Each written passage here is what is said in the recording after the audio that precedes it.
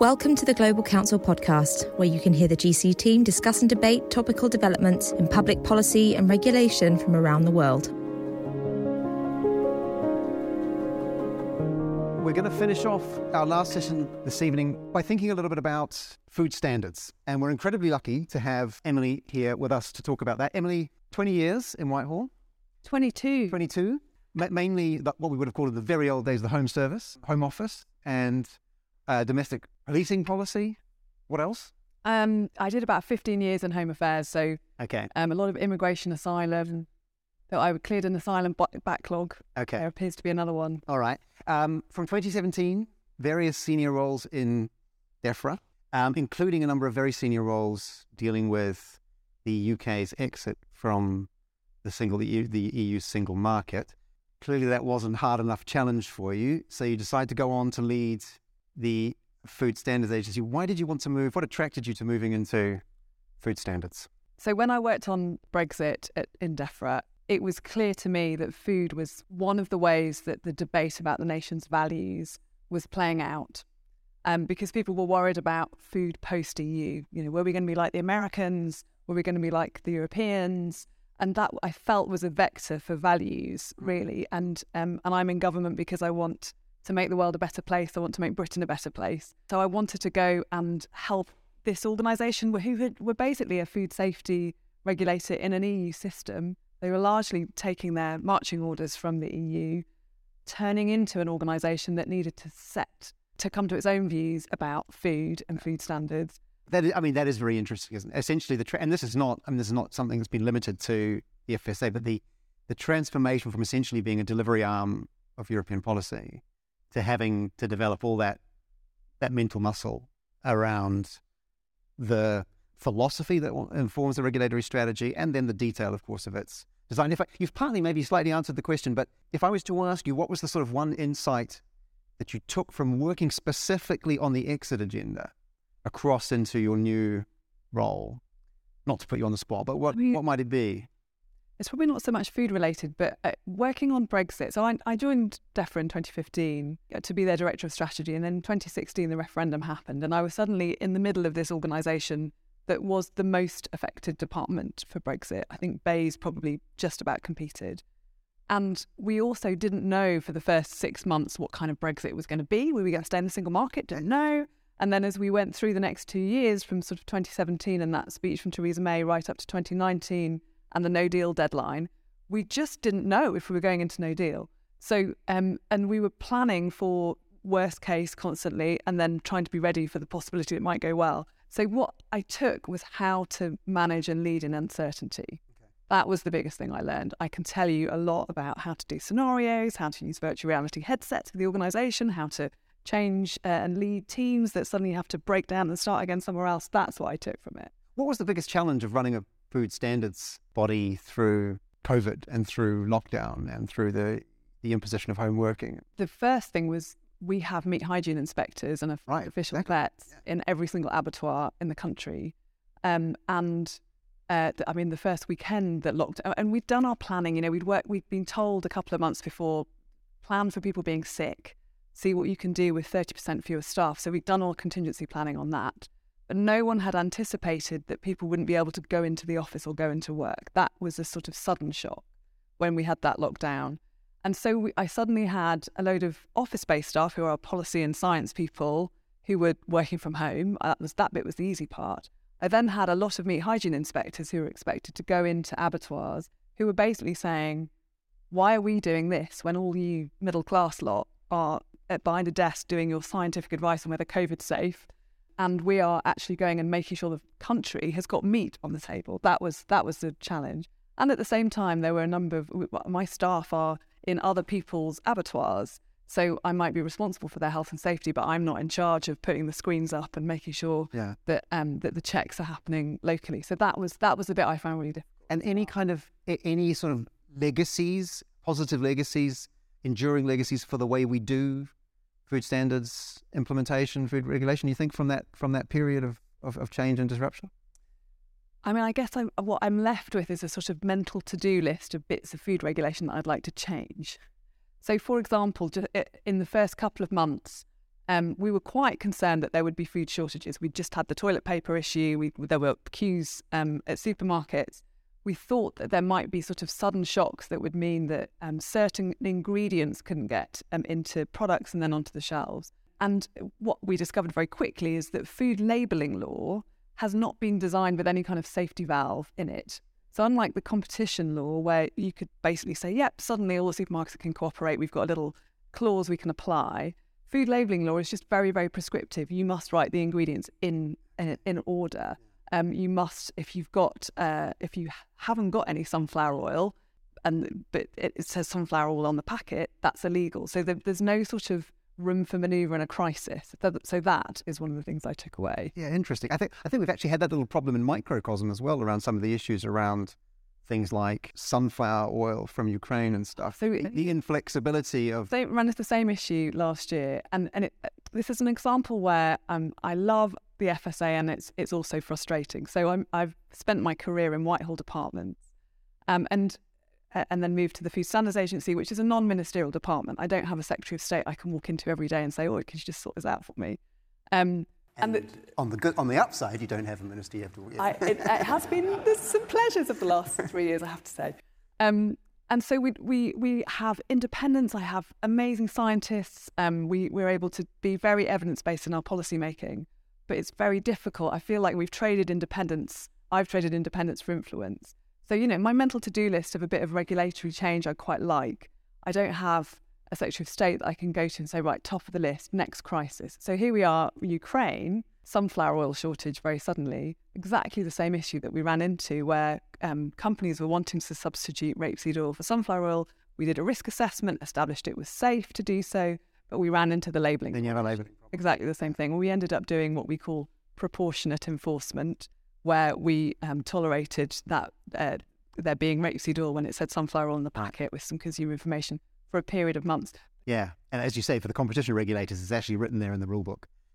Okay, so what I want to do in the next sort of 15 minutes or so, and please, I'd like you to start thinking about intelligent questions you can throw at the UK's leading food standards setter.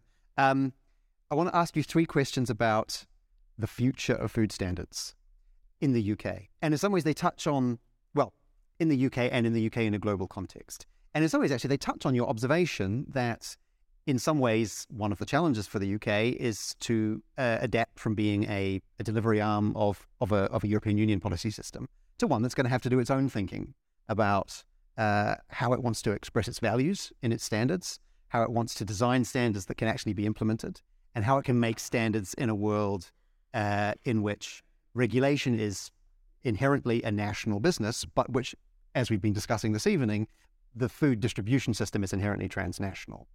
But so these are all questions about three sets of questions about the future. Now, the first one is about data in the process of, in the practice, rather, of food standard setting. It seems to me this is an area where, as in many other sectors, our capability to measure, our at least potential to know, is moving very quickly. With that, there's a set of parallel questions around how we make sure that that the data we use can be processed and understood. How's that playing out in food standards? So it varies by topic. We've got data being used all the time to target the resource of local authorities and the Food Standards Agency. So we already do lots of surveillance of risk, and then we've been in austerity for the last decade and a bit. There are fewer inspectors than there were before. We target those inspectors at the highest risk. So, for example, with imports, when the UK left the EU, we lost access to the EU's rapid alert system for food and feed. And the UK built a surveillance system, which is run by the Food Standards Agency. We did it quite cheaply. We're quite proud of it, which surfs across loads of websites and open data sources all the time to try and collect signals which tell us where there might be food safety risks happening around the world. And we sometimes spot things before the EU system seems to spot them because we're doing this thing and it's got Google Translate involved and natural language processing and all sorts of clever things. So data where we spot risk and then can target our resource. So we can say to Port Health authorities, just go and look at these figs from Turkey that have got aflatoxins in because we think there might be a problem there. That's something that has definitely improved things, and there's loads more to do. You say there's loads more to do. Just before you move on, just what is the next kind of iteration of that kind of risk management? Well, I mean, the thing that we are missing at the moment is data on EU food and feed. Okay. So we have data on the rest. Why is that? Why? Because there are no import. That's not completely true. There are some import controls on EU food and feed. We have pre-notifications of high-risk products of animal origin. Right. But because we've got this asymmetric arrangement at the moment where the UK or GB producers have got to do lots of export health certificates and so on going into the EU, but we have the reverse coming from the EU into the UK. The government was going to impose import controls last summer and has postponed it till the end of this year. And just from a food safety point of view, there are just some things that we could do with a bit more information on. So products of animal origin, high risk food not of animal origin, we just don't have the surveillance to tell us what we did before. I mean, as an example, we did an operation with Border Force in September at Dover where we were checking vans coming through and found a lot of pork from Romania that shouldn't have been coming through. That was an intelligence-led operation, so we are still getting intelligence. But there's more like... But it's not coming through border surveillance. It's not coming through your normal import checks, which is export health certificate systems and then documentary checks, identity checks. So, I mean, there's data... You were talking about how could data be used. There's another way that data gets used, which is where you benchmark businesses. Now, in the UK, we use the food hygiene rating, for example. So every premises has got a sticker 0 to 5 in terms of its food hygiene rating, and that acts both as a indicator for consumers to help with consumer choice, but it also is like a shop window. I mean, the business behaves differently because they know they're having to put a sticker up on the window. And in Wales and Northern Ireland, where we have mandatory display of those food hygiene ratings, we don't yet have it in England. We would really like it here. The FSA would really like it here. It's very clear that when they have to put their rating of 1 or 2 up on the window, they don't like it, and food hygiene has improved. So benchmarking, even though we don't say you must be a 5, but the benchmarking and the display of the information has incentivised an improvement in food safety. And we know that the higher the rating, the less foodborne disease there is. So benchmarking, I think, is how it can help too. There's then my sort of third topic is about product level information. So there are some things where we do have the product level information on nutrition and so on, but I think on sustainability, to me, it feels like it's not yet properly regulated, frankly. Love a bit of regulation. There are claims, it's hard for the public to understand. I mean, you could argue the same actually with some of the nutrition claims. Certainly consumer research we've done, which suggests that most people understand what a healthy diet is, but most people don't know what some of those words mean, like low calorie or good for your gut or whatever. They don't. So that being clearer. Anyway, so you need that data to help you understand what's in a product so that you can do accurate labelling. And once you've got that, then you can start having better data, better food standards. So I think the data then becomes a way of you saying, right, this is what we always mean by Scope 3 emissions or carbon emissions or water quality. So the data enables you to have the food standard. Yeah. I mean, is your instinct as a standard setter that it is ultimately achievable to have a materially useful and robust system of something like eco-labelling? Or do you worry that there are just too many compromises in getting to the end, to a simple indicative label that could end up actually undermining its robustness, if not its... This is a really interesting policy-making question. So, and I think your question betrays some of the natural biases we tend to have as policymakers where we want to try and fix a thing. Yeah, right. Like, can we have the perfect answer and just take all this rubbish complexity out of it and solve it? Yeah. I don't think... I think an eco-label is a fantastic example of the complicated choices you'd have to make. So, starting with, are we going to do carbon plus biodiversity? Are you going to include animal welfare in there? Actually, that probably makes it less good for the environment because there's more land use. Are you going, when you do your biodiversity, you think about land use, or you think, there's just so many complicated things to the point where you could say, well, this is just too hard. I'm not going to bother at all. I think the answer is to say, what's the next incremental improvement we can make that makes a bit of a difference, and then we'll regroup. So what's the next thing we do that takes us some of the way there? And it's the same thing for any kind of transition. I've done 22 years in government. I'm slowly concluding that incremental change is the stuff that you can make, move and stick, rather than these sort of big, solve the whole thing in 3 years. Actually, you've got to move at the pace that the system can move. So I do think you can get somewhere on eco-labelling. I think you have to do it in stages. Okay. So that's actually really interesting, because it's a transition to my next question and my next sort of, if you like, my next decade ahead problem. Because as you say, one of the challenges, of course, of something like an eco-label is working out what are we actually going to try and express through it, and what are we measuring? And of course, what we're often measuring is something that takes place outside of the UK. And it's important, I think. I mean, so my background's in trade policy. One of the things you learn very quickly in trade policy is you have to learn to distinguish between product and production.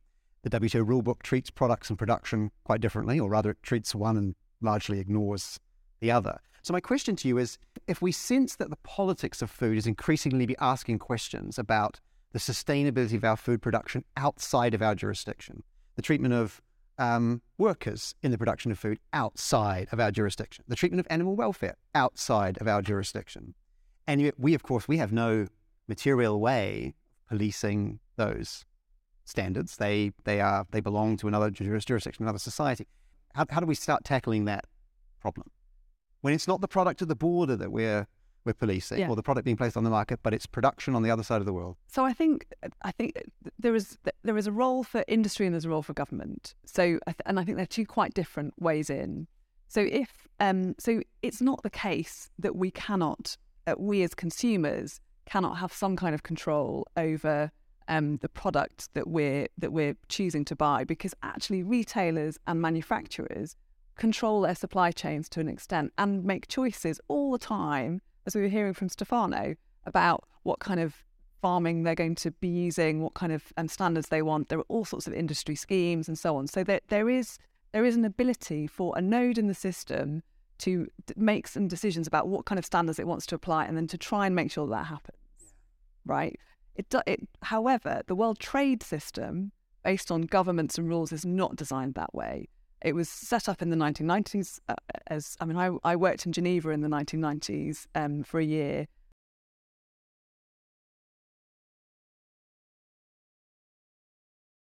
And I very much remember the demonstrations that happened against would it have been the General Agreement on Tariffs and Trade in 1998?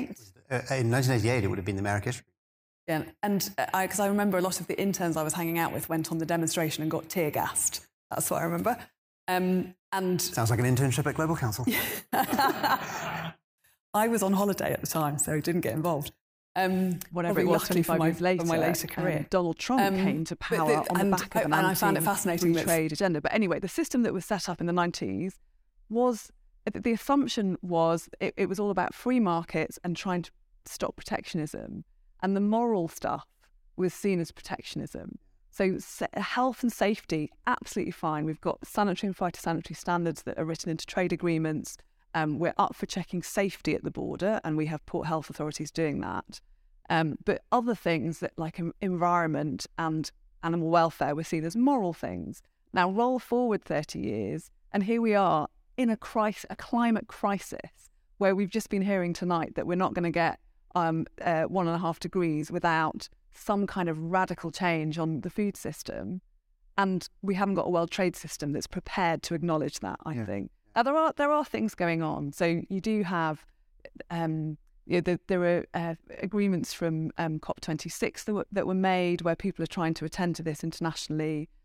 Codex Alimentarius, which is the international standard setting body, has just been setting out its future agenda, and it includes global, political, environmental, economic and health issues. It wants to look at it. But there are 188 countries in Codex, and they are going to have to work together on these things. So there is some movement, but I don't think the system is set up sufficiently to deal with the challenges that we now face in the food system. Yeah, that strikes me as that absolutely right. And I think the interesting thing is that it's precisely, in fact, because we have an international trade rule book that makes it very difficult to discriminate between. So as a former trade policymaker, when I hear Henry Dimbleby say, "Oh, we should be treating New Zealand lamb this way and Australian lamb this way," of course I'm like, "You can't do that, Henry. Haven't you read the rules?"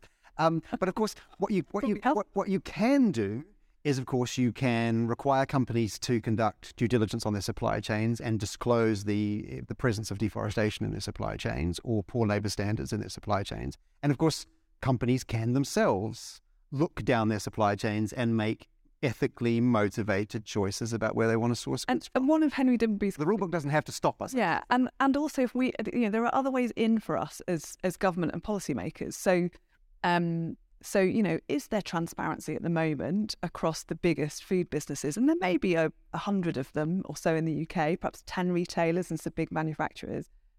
Do we measure and have transparency about their performance on nutrition and calories and on sustainability questions, which are done in a consistent fashion?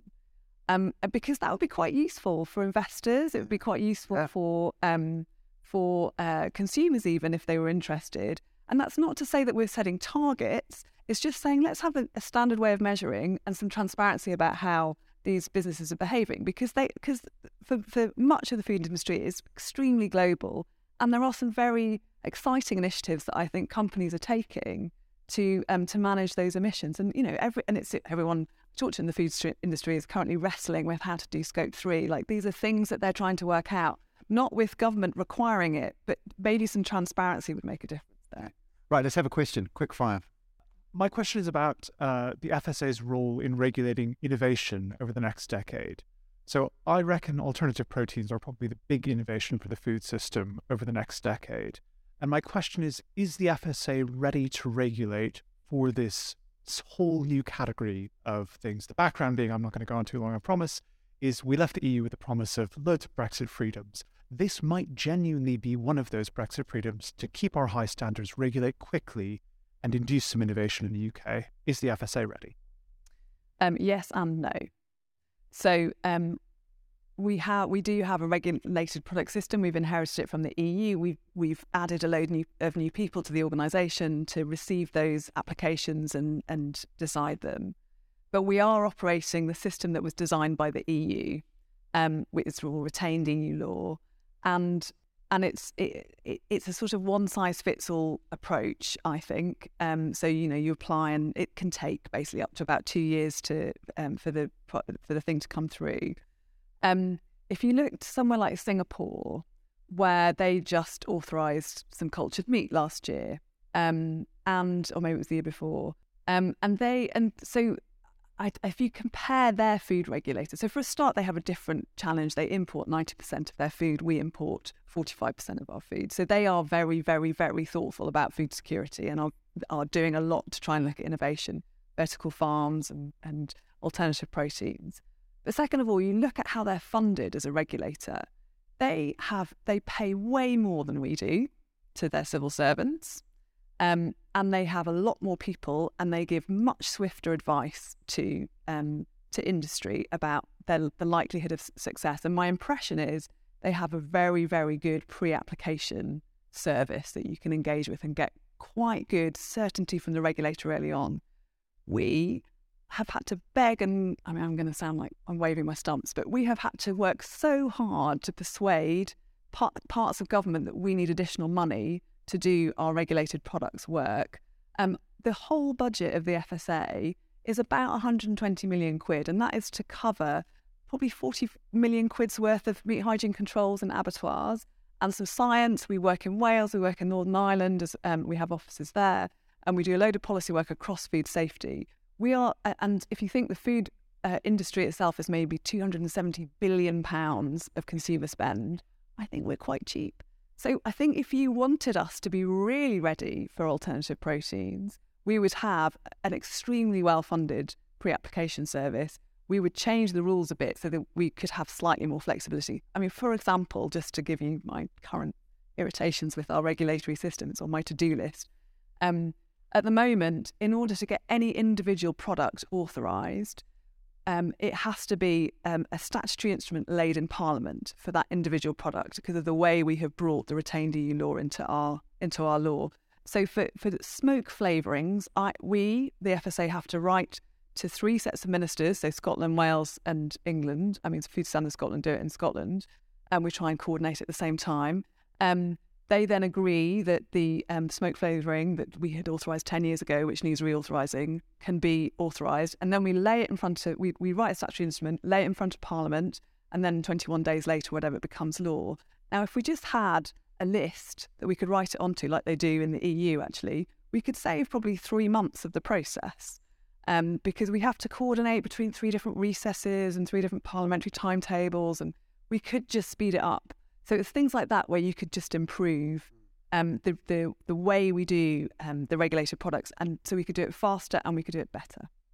Okay, 2 quick fire exit questions for you. The first is actually my third question about the future, which has to do with what the food standards landscape in the UK looks like outside the single market, which is, of course, one in which we have devolved standard setting back to not one, of course, but 4 bodies. 1 sentence, how do we make that work? What's the single most important thing about making it work? We need a ministerial committee. Okay, great. There isn't one. You heard it here. Second question. And of the devolved ministers, they don't meet together to talk about food. Okay. Trust in food regulators. 57% very strongly or completely trust food standard regulators in the UK. How did you do it? We think about 75% of people, when they have heard of us, trust us. It's really high compared to government in general. So we think there's 3 things that deliver it. Sorry, this is not quick fire, but 3 things. What I'm impressed about is that you've actually thought about this. You've actually got an answer. So food you can trust relies on having a regulator you can trust. And food you can trust is what all of the food industry need to sell their food. So a regulator is essential to their economic success, I would argue. But if we're not trusted as a regulator, they are all screwed. So we need to be trusted. What makes a difference?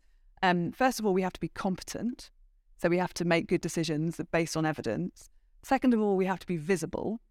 And our research tells us this. And we are very fortunate with the food hygiene rating that there are stickers in every restaurant window in the country. Well, not in England, but in Wales and Northern Ireland there are. And then for all the good restaurants in England, they've got their stickers up. And the third thing is to do with values. So if we do things that are countercultural or against the values of the country, we lose trust. And I think that's what happened with horse meat. Where it wasn't a safety issue. It's safe to eat horse. It's just against the British values. So we have to pay attention to those 3 things. And we operate completely transparently. We have board meetings in public. I have to go on telly, basically, as I get held to account by the chair of the board and the board. And we publish all of our papers. So I think that adds to the visibility and the transparency and the trust as well. Brilliant. Okay. Well, that was brilliant. It's a pleasure and a privilege. Thank you very much for joining us. Please join me in thanking them. Okay.